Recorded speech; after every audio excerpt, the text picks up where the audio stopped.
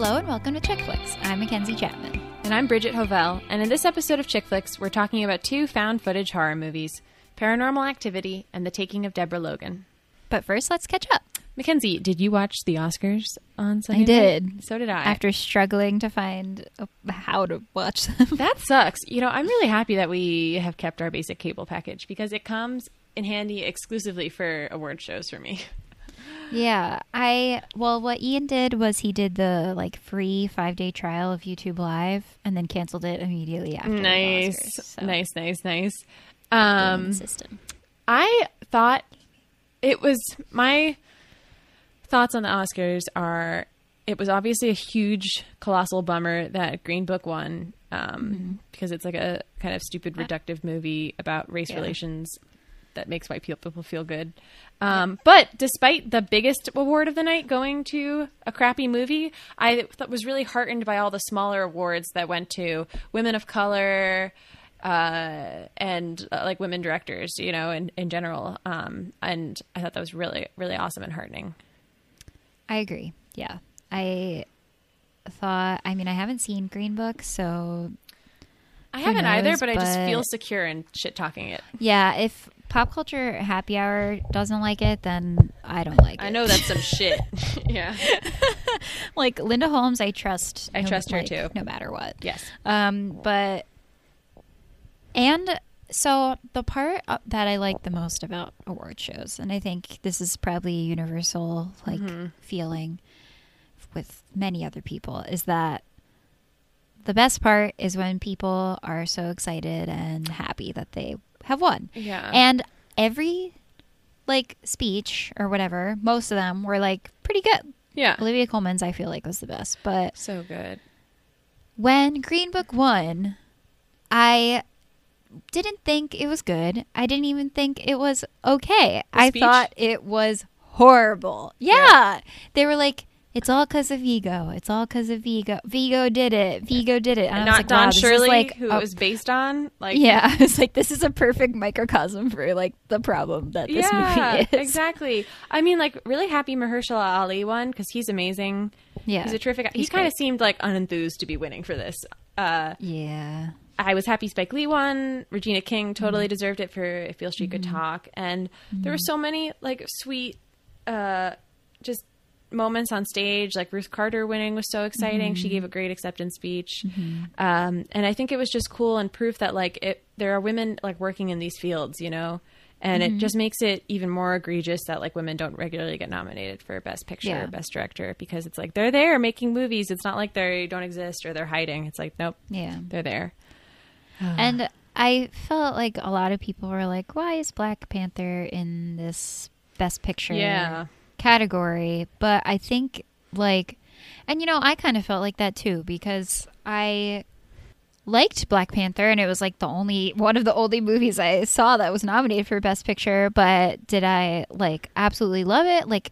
I mean, it's not my favorite Marvel movie, but I think it has I think the sequels have the potential to be my favorite. Ooh, okay. Because if we're taking it Captain America, I didn't like the first Captain America, but I love Civil War. And Winter Soldier is really good too. Yeah. So I have and I think that Black Panther was definitely better than Captain America. So I feel like it has I have very high hopes for the sequels, but I do think that it deserved upon after watching the Oscars, upon reflection, I think that it definitely should have been in the Best Picture category, not just because it was definitely the most had the biggest cultural impact, but also because it did pull in these phenomenal women like Ruthie Carter and Hannah Beachler, who did win the best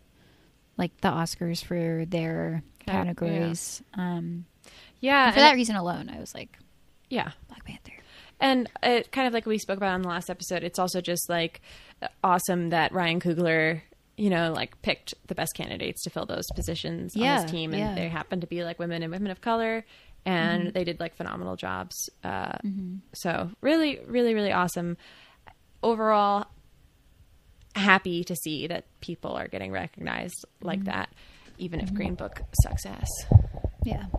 And also, I was happy without a host. I was like, let's do this. It was tight and quick. What is something that you haven't seen that now you feel like you have to watch after seeing the Oscars? Well, I only have seen 2 of the movies. That's fine. So I knew nothing has really changed after, like, I knew that I wanted to watch, like, The Favorite, which I haven't seen yet. And If Beale Street Could Talk, I need to see that.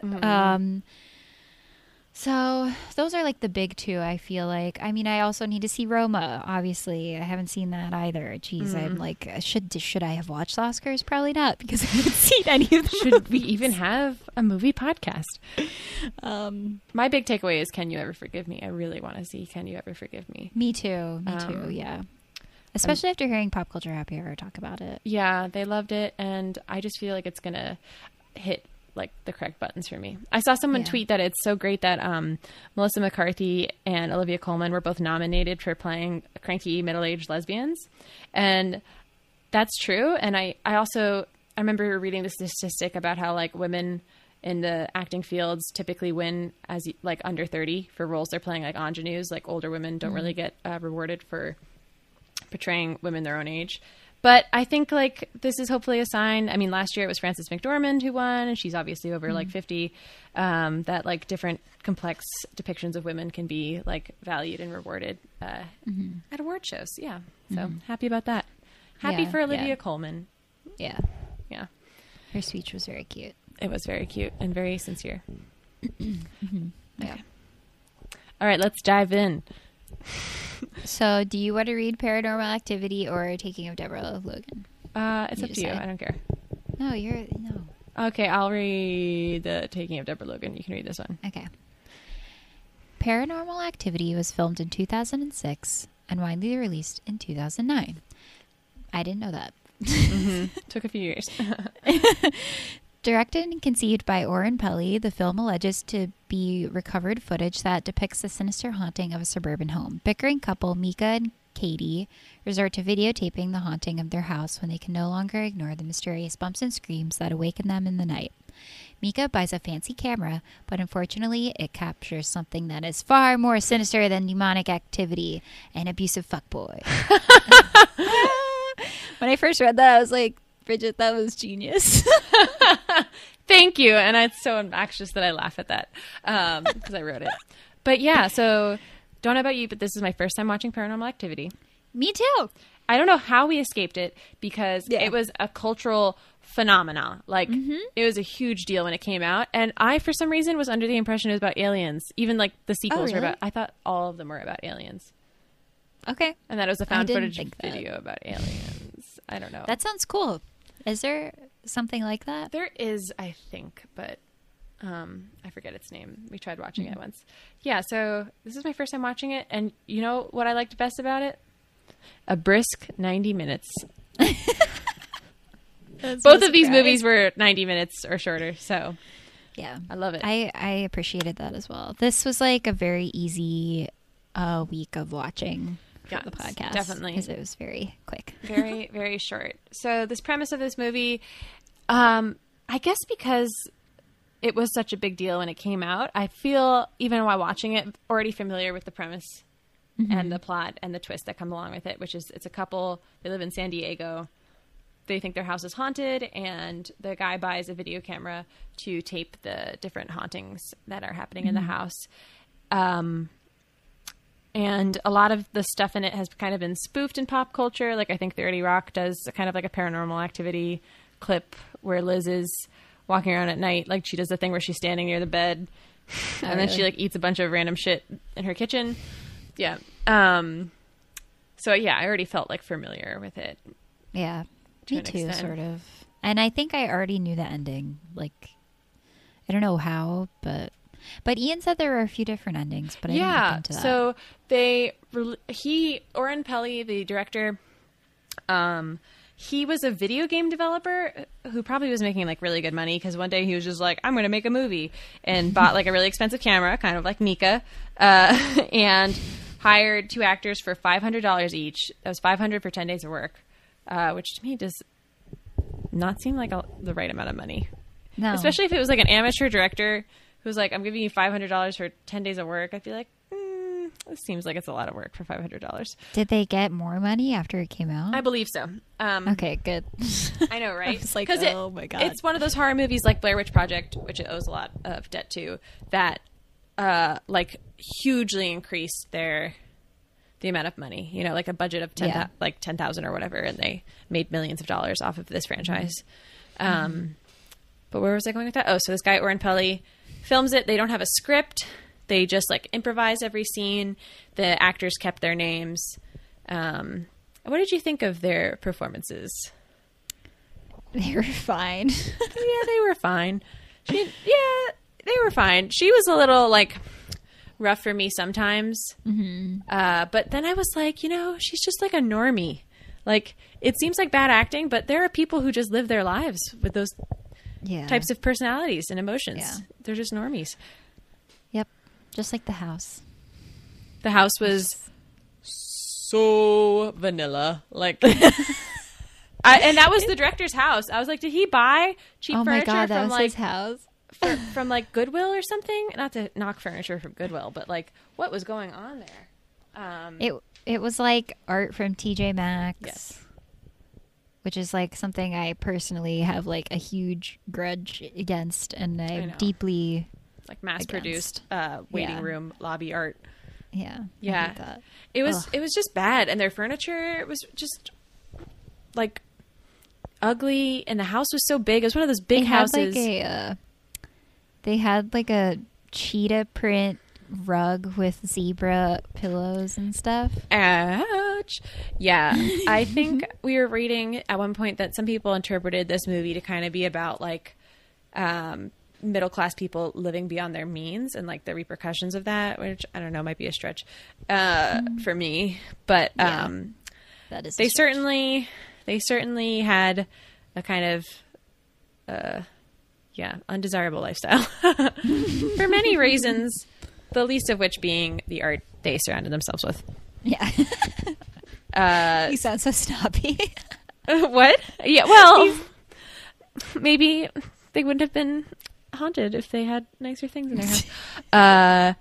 I was actually also surprised how little backstory we get about the demon. And I know they have like 5 more films in the franchise that flesh it out a lot more, but this is pretty scarce details. Yeah.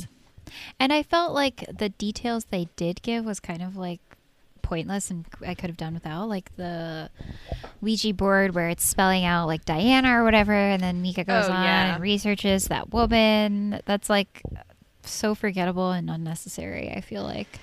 Yeah, agreed. You feel like they are going to discover more, and apparently they had a video clip of the exorcism that was cut out, like Diane's exorcism or whatever. But so we had, sorry, I'm like distracted because my dog was sitting on my lap because she's scared of thunder, and now I'm watching her climb into a box in the closet because she's scared. Oh, Trinity, it's okay, baby. She's in a box, burying herself in clothes. I'll take a picture. Okay, good. We can post it. But Mackenzie and I were talking about this movie last night, and we were saying that it's funny because like this movie was obviously made on the fly. You know, like didn't have a script. The guy was basically like, "Yo, what's really scary when you're scared at night while you're sleeping." He was like, we read this one interview with him where he was like, "What Jaws was to the water, I wanted this movie to be to sleeping in your bed." And so despite those kind of like bare bones intentions, this movie, you can read like a surprising a lot into this movie.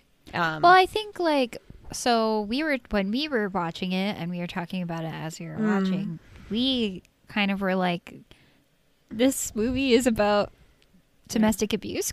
Like this guy did not know that when he was making this movie, but us immediately were like, wow, this is like about an abusive relationship. Yeah. So Mika is like a dick.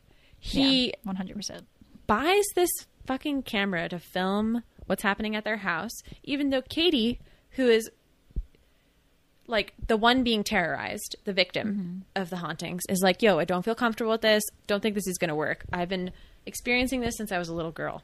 So she's like the authority on this. And he's like, no, man, like we're going to film it. He talks down to her. He belittles her opinion. He, like you said yesterday, like he prevents them from seeking professional help from like an exorcist or whatever, a demonologist. Yeah. And she is like grows increasingly terrorized, and he is just a dick and doesn't listen to her. He doesn't listen to the psychic they bring in. He gets the Ouija board. He somehow manages to like not believe what she's saying, but also prioritize the demon above her. Yes. Like, yes. It's funny because it's like, I feel like in some movies he would have been like, yo, like, I don't believe you at all. You know, like, you're just making this up. But he clearly does, because he like buys an expensive camera to film stuff and is like excited by it and like challenges the demon a lot and is like, could you do better than that? Like, yeah. I love how every time there's like a bump, he's like, what the fuck was that? I know. Oh my God. It's so funny. It's like, it's the demon. Yes, it's the demon. Duh. It's like every time without fail. It's so like, he's just such a like dumb bro. He is a dumb bro. So we were really lucky to find this book called Found Footage Horror Films, Fear and the Appearance of Reality by Alexandra Hellers-Nicol, who's an awesome author, and she has written many great books about horror, including one on the original Suspiria film, which I own and is amazing. And this to me seems like the definitive book kind of parsing the found footage genre, which is relatively new but has roots in older movies, kind of like showing like newsreel or trying to like make your film seem more authentic. And so she kind of summarizes the movie as, even leaving aside the supernatural focus of the first Paranormal Activity film, stands as an unflinching rendering of the collapse of a fictional relationship. It is a breakup that is propelled by psychological abuse and ends in domestic violence. Few films have captured the everyday casualness that dominates a relationship breakdown quite like the original movie. The emotional intensity that normally dominates end of the affair melodrama is deflected off the relationship and onto the external and unapologetically hyperbolic distraction of the titular Paranormal Activity. And she goes on to say, and I thought this was really interesting, she says that the first movie is a triangle of sexual possession between Toby, who in later movies you find out the demon's name is Toby. I was reading that. I was like, who the fuck is Toby? That's the demon. He was Katie's imaginary friend when she was little, but he's the demon. Okay. Toby, it's a triangle of sexual possession between Toby and Micah over Katie's body. In this way is supported by the constant focus on the bedroom, and the bed itself is a site of horror. Katie tells Dr. Friedrichs, who's the psychic they bring in, that her and her sister Christy's first experience with the demon when she was 8, and again when she turned 13, an age when young girls typically begin sexual maturation. This flagging of her sexuality is significant to Toby. It's underscored by her observation to Dr. Friedrichs that most of the supernatural activity occurs in their bedroom. And she goes on to say, indeed, many of the film's biggest fights center around the bed, such as an invisible shape getting under the covers with her, being dragged out of the bed by what is assumed to be an unseen identity. And through these actions, Toby physically seeks to remove Katie and Micah from the site of sexual union. Sorry, this is so long, but the part I'm getting to is that it was Micah who first initially tainted this space as early as night 1, the evening Dr. Friedrichs first visited them. In attempting to film himself and Katie having sex, Micah tells her that the record light was only the standby light. So he's a lying douchebag. Yeah. So basically he lies to her, tells her the camera's off, and makes a move and tries to film them having sex. And I feel like there are a bunch of things that he does. Like he literally says, you're too cute to be talking at one point. Oh my God. He's like, he says, pop a pill, like to have her like chill Calm out. down. This is my house. You're my girlfriend. I'm taking care of it. Whoa. Do you think he like was instructed to be a dick, or do you think this actor was just like, this is how a guy would act in this situation? That's the thing. I don't know. We really don't have no way of knowing. Because like I would think if we're giving the movie credit, it's like, oh, he was instructed to be like that. Yeah. Right? But is also believable that he was just like, this is how a boyfriend is. Yeah. It's just like it's so disturbing to like see her have to deal with him, and it's just like absolutely like exhausting to have to watch her like fucking entertain him almost. Like he's like constantly like trying to like push her to have like hook up, and she's always like, I'm being haunted, I'm not really, I don't want to.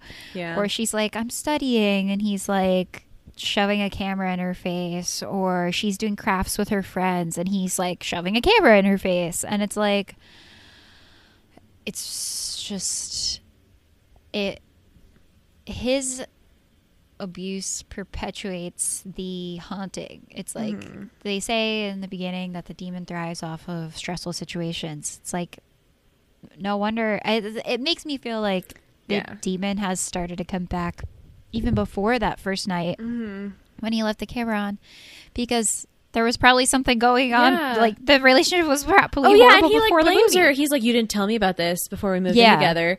And the psychic says to her, like, you can't run because it will follow you, which is probably just because they wanted to keep the movie set in the house. Right. But I'm like, girl, you could have run, gotten a hotel room, taken a bubble bath, stayed away from Mika, and things would have arguably been better.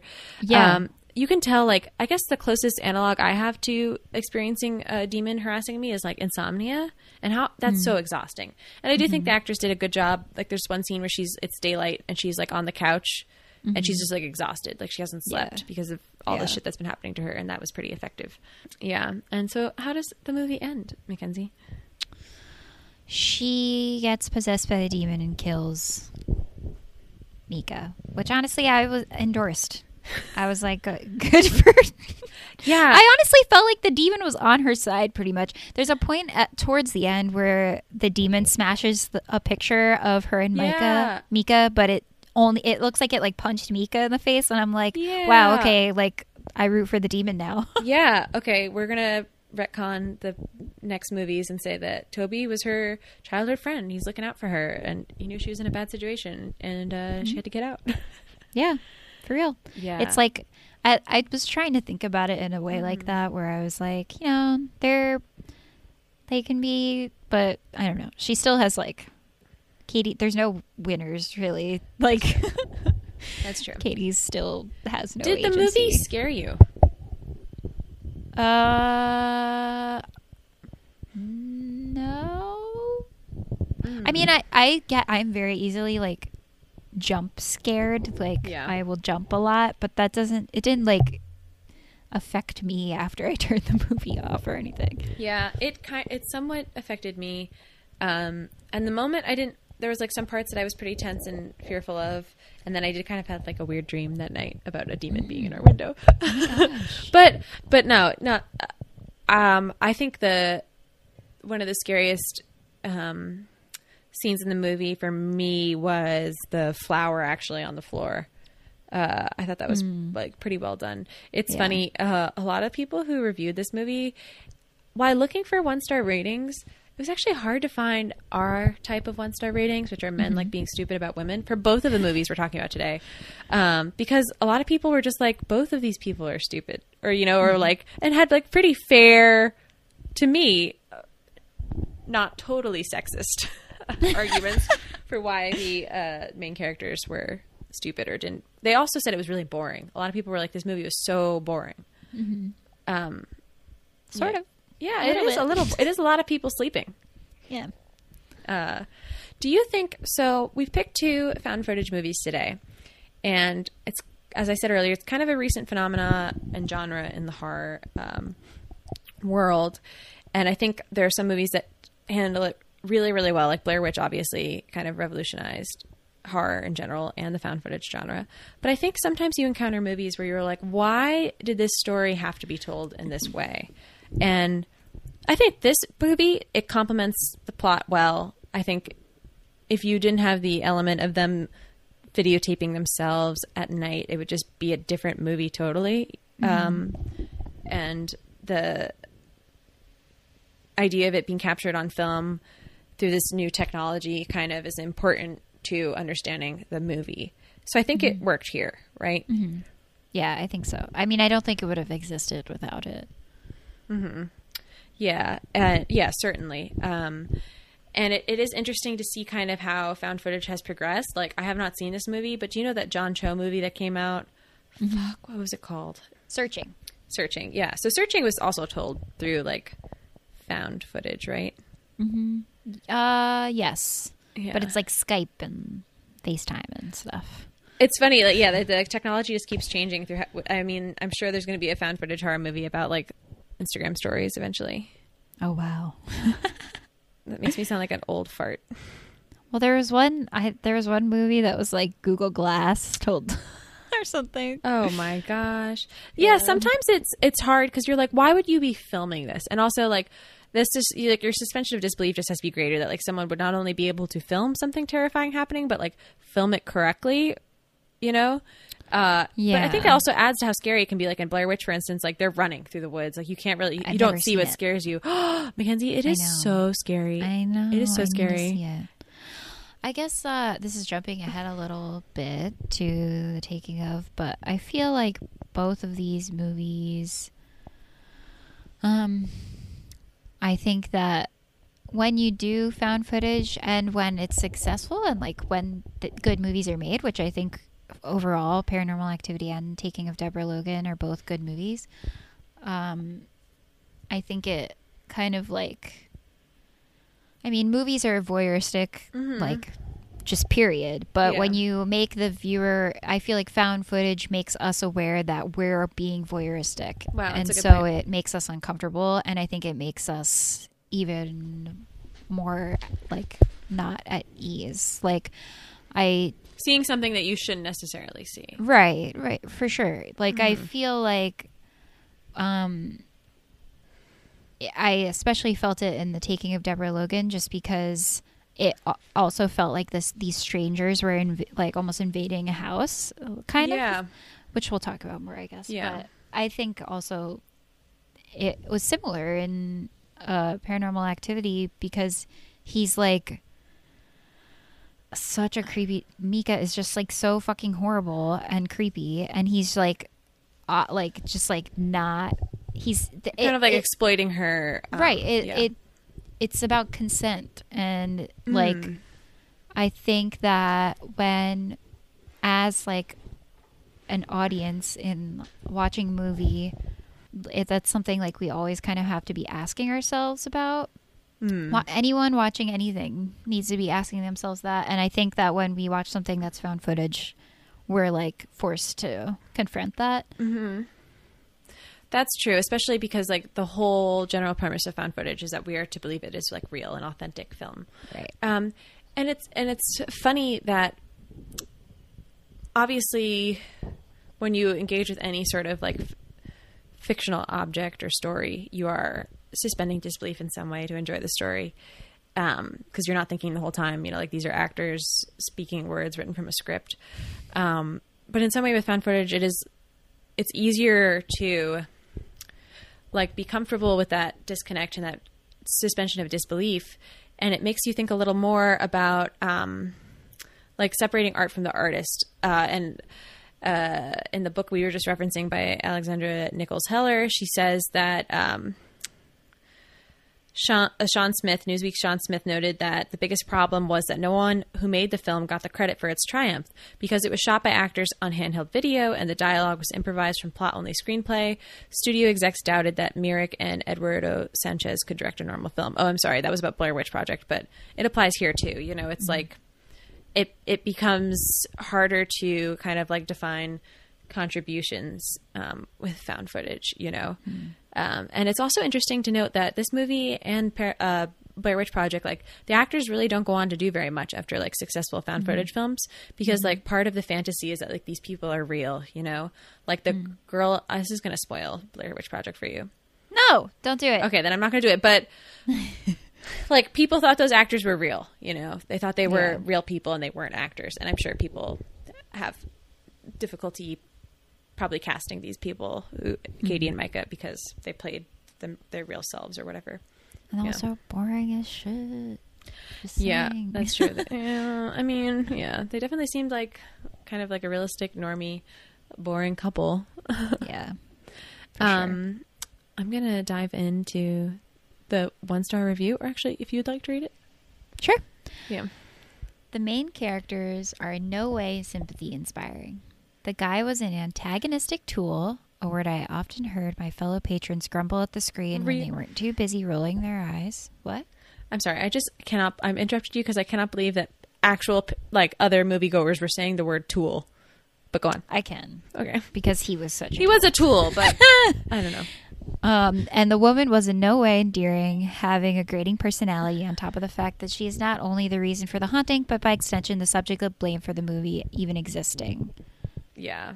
like I said, it was kind of hard to find my usual type of misogynistic movie reviews. I didn't think Katie had a grating personality. Neither do I. We forgot to mention Katie was the only character development we really get from Katie is that she wants to be a teacher and she loves crafting. Yeah, She was loves to just craft.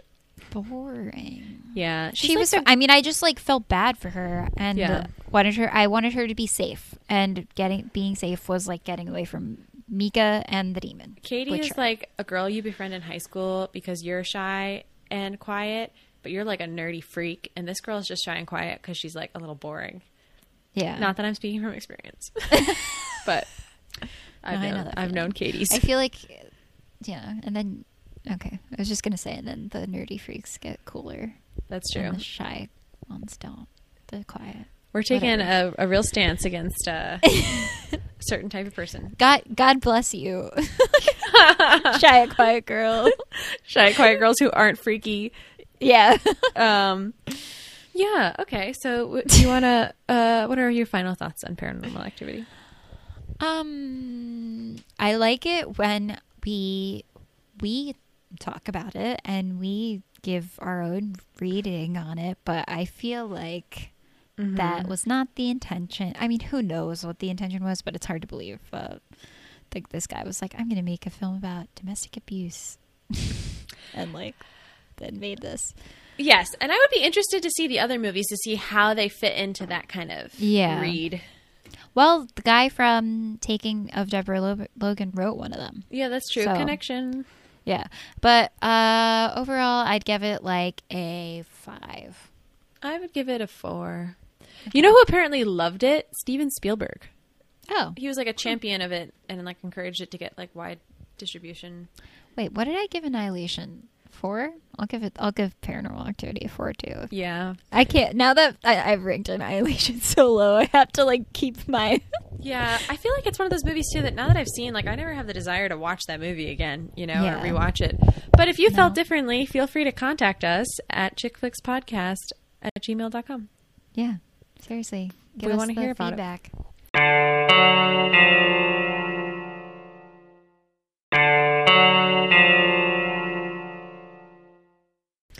All right, and so next up, we are talking about The Taking of Deborah Logan. The 2014 film The Taking of Deborah Logan was directed by Adam Robitel, but is styled as the efforts of grad student Mia and her documentary film crew. Their subject is an elderly woman, Deborah Logan, who has Alzheimer's. Her diagnosis is the reason that the film crew camps out in Deborah and her daughter's Virginia home. But the crew quickly realizes something more spooky is at work. As Deborah falls deeper into madness, they uncover a decades-old occult plot involving the sacrifice of young girls, a murderous pediatrician, and a ton of snakes. This was not your first time seeing The Taking of Deborah Logan. No, it was my second. Every time I write the name or say the name, I say The Taking of Deborah Logan 1, 2, 3 because of that movie, The Taking of Pelham 1, 2, 3. I don't know that. I haven't seen it, but it's kind of a famous movie. And okay. even when I started to Google it, it'd be like The Taking of Pelham 1, 2, 3. So in my mind, it's The Taking of Deborah Logan 1, 2, 3. Well, I keep saying The Haunting of Deborah Logan, which I wrote in Yeah, our just shake it schedule, up. and I Said it said loud. it in the last episode. We hope we didn't confuse anyone into watching a different movie. Yeah, so this is a found footage movie, and instead of two people experiencing a haunting filming themselves, the premise is it's a documentary film crew. And is she a fucking psychology grad? Is she a film student? It's very difficult to tell. It is. I feel like, and this is the type of found footage film that I think has grown more common because it's just like easier to be like a documentary film crew is making Yes. a movie. That's why the cameras are out all the time. Yeah. Yeah, and I gotta be honest, I feel like it kind of got more unbelievable than the Paranormal Activity also, because Paranormal Activities, the scope of it is so small, like it's literally as intimate as the bedroom. So you're like, you can kind of believe it. But this is like, these people definitely exploited Deborah. Yeah. Even though she was being haunted, by... Yeah. They should not have filmed Deborah doing those things. Yeah. I agree 100%.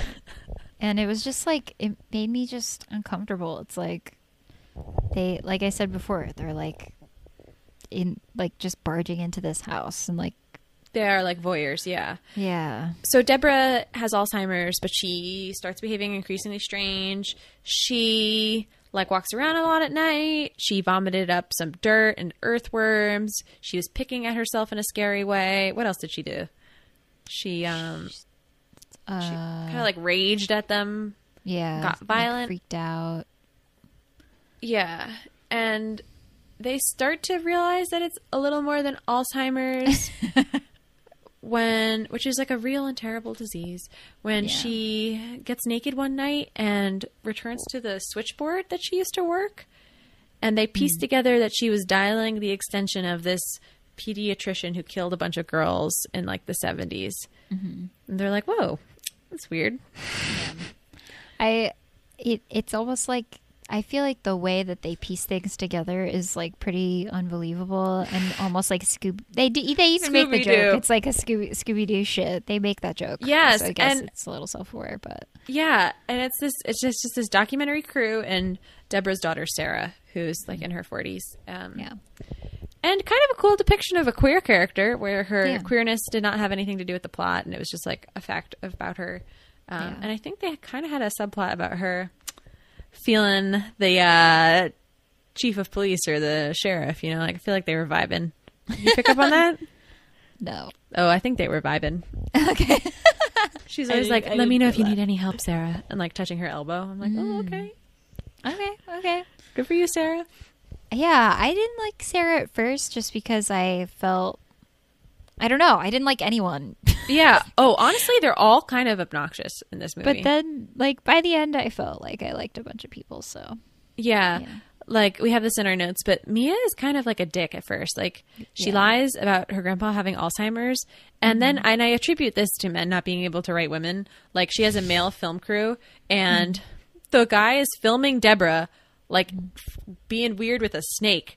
And then he cuts to Mia being like, what are you doing, Garrett? Like, I told you to edit the video. And it's like, okay, he was doing something important, but like, sure, she's a shrieking banshee who's unreasonable about her employees. Okay. Yeah. Yeah, that was bad. I hated that. I know. But yeah, she's redeemed. She sticks it out with Deborah, probably to get that sweet, sweet footage of her trying to swallow a young girl's head. That's an A+ on her thesis film, which who knows, again, what her major is. Yeah, and it is cool, even though I don't think, like, Mia, for instance, was a believable character. There are a lot of women in, like, background roles that you kind of take for granted that those roles can be, like, diversely cast. You know, but there was, like, a woman doctor and a woman policeman and a lady cop. Yeah. I did like how the end, it was just women. Like, all the men had kind of, like, got crapped out. Yeah. Like, the one documentary crew member, like, leaves, right? Yeah. And so does the male cop. Yeah, so does so the... it's just ladies. Yeah. I liked that. The female cop dies. Sad. Yeah. Sarah didn't get to get laid. Readers and listeners, was there a subplot where Sarah and the cop were flirting? Write us at chickflix@podcast@gmail.com. Well, Sarah had like a girlfriend, but things weren't working out because she had to stay and take care of her mom. True. Yeah, it was like she felt like she had to lie to her, which I felt like was weird. Why did you have to lie to your girlfriend? That's true. Your mom having Alzheimer's? Exactly. Question mark. And also, like, that shit doesn't clear up over a few days. Like, yeah. I like that this movie is about an old woman, and in some ways is about, like, how scary old people and old women look. Like, obviously, Deborah kind of goes in her transformation from, like, this really, like, polished, like, beautiful older woman with dyed hair and, like, makeup and a nice outfit to kind of, like, looking kind of, you know, like what, as someone whose grandmother had dementia, like, looking to, like, what a woman with dementia looks like. But I think what's scarier is less Deborah's physical body and her physical transformation than, like, her loss of control. A lot of horror movies, and we've talked about a few of them, make naked elderly women's bodies like a sight of, like, horror. You know, like, oh, it's so terrifying. Like, she's naked and she's old and she has tits. But this movie, like, Deborah is naked in it, and it's not like the camera isn't like exploiting her, or you're not like, holy shit, like look at all those wrinkles, you know? She just looks like frail and like lost, kind of. Yeah, you're right. She did look so frail. It was very very sad. upsetting. Yeah, and I think this is an upsetting movie to watch if you know or love someone who has dementia, because for a lot of the film, it's just like about a woman with dementia who is doing a little more weird shit than people do with dementia. But not much. Yeah. Did you find this movie very scary? I think it's scarier. Well, yeah, I thought it was scarier than Paranormal Activity. Yeah. I think fresh off The Descent, I'm like, this shit is easy mode. Yeah, this is like My Little Pony. Yeah. Yeah, I agree. I think it scared me a lot more, obviously. The first time I watched it was a couple of years ago.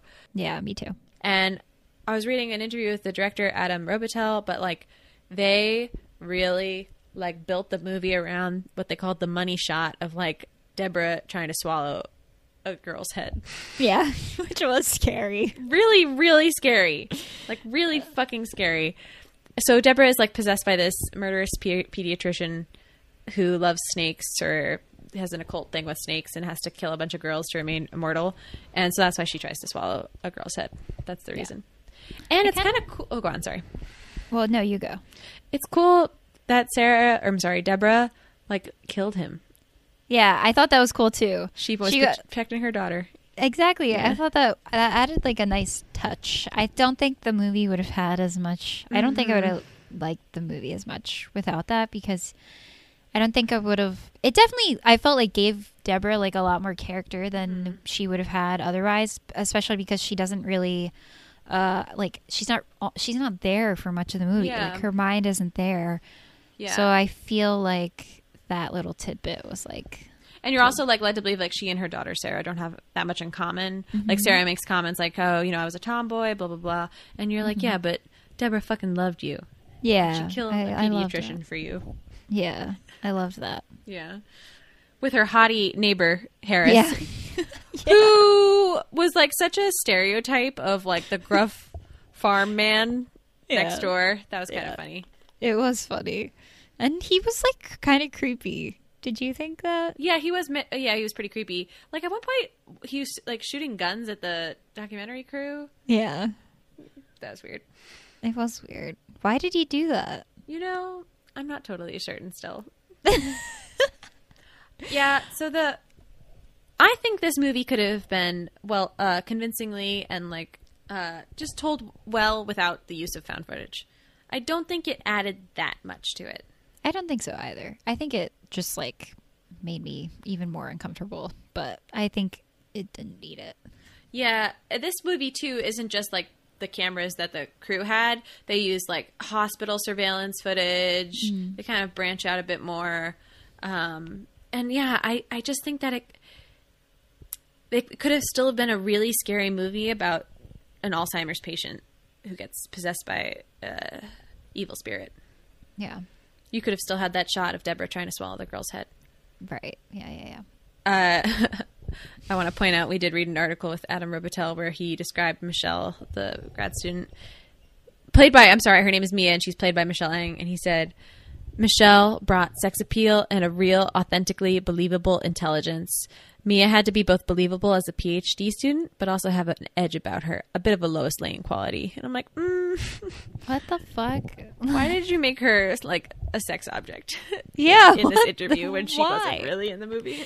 She wasn't at all. That was such a weird thing. That kind of made me like not like him. Yeah, we should also note that this movie was produced by Bryan Singer, who's been in the news a lot lately because he was the director of Bohemian Rhapsody, and he is a credibly accused pedophile. So they made this movie with his help. Yeah, the Oscars didn't mention him, but we will. He's a pedophile. Yeah. So that sucks. And it's funny, in the posters, it says in big letters, like, from the producer of X-Men and whatever other movie he made. And that's Bryan Singer. Yeah. Ugh, God. I liked it. I enjoyed it, and I would recommend it to other people. Me too. Me too. I like the snakes. I like the snakes. I do think it's an inventive premise. Mm-hmm. And the director, Adam, said that that Alzheimer's is a quote, a pretty organic metaphor for possession. which is interesting and kind of, I think, is a more interesting statement than some of the stuff they get to in the movie in general. But yeah, I think it's definitely worth seeing. Yeah, I would give it a 5. Sorry, I'm just jumping into ratings. Yeah, I'll give it a 5 too. I guess I don't have that much to say about this movie. Like, I feel like what I said about it that was most interesting, I said about it when we were talking about Paranormal Activity. You know? Yeah, I mean, Paranormal Activity, I was actually surprised by having more to say about that movie than this movie. And, you know, this movie only had like 2 one-star reviews. Taking of Deborah Logan, 1, 2, 3. So I had to find a 2-star review that was funny. And it says this. The movie is a documentary. Space, comma, space. Personally, I didn't like it. Space, comma, space. Not scares. Space, period. Space. Bad story and scenes. This person thought it was a documentary. Oh my god.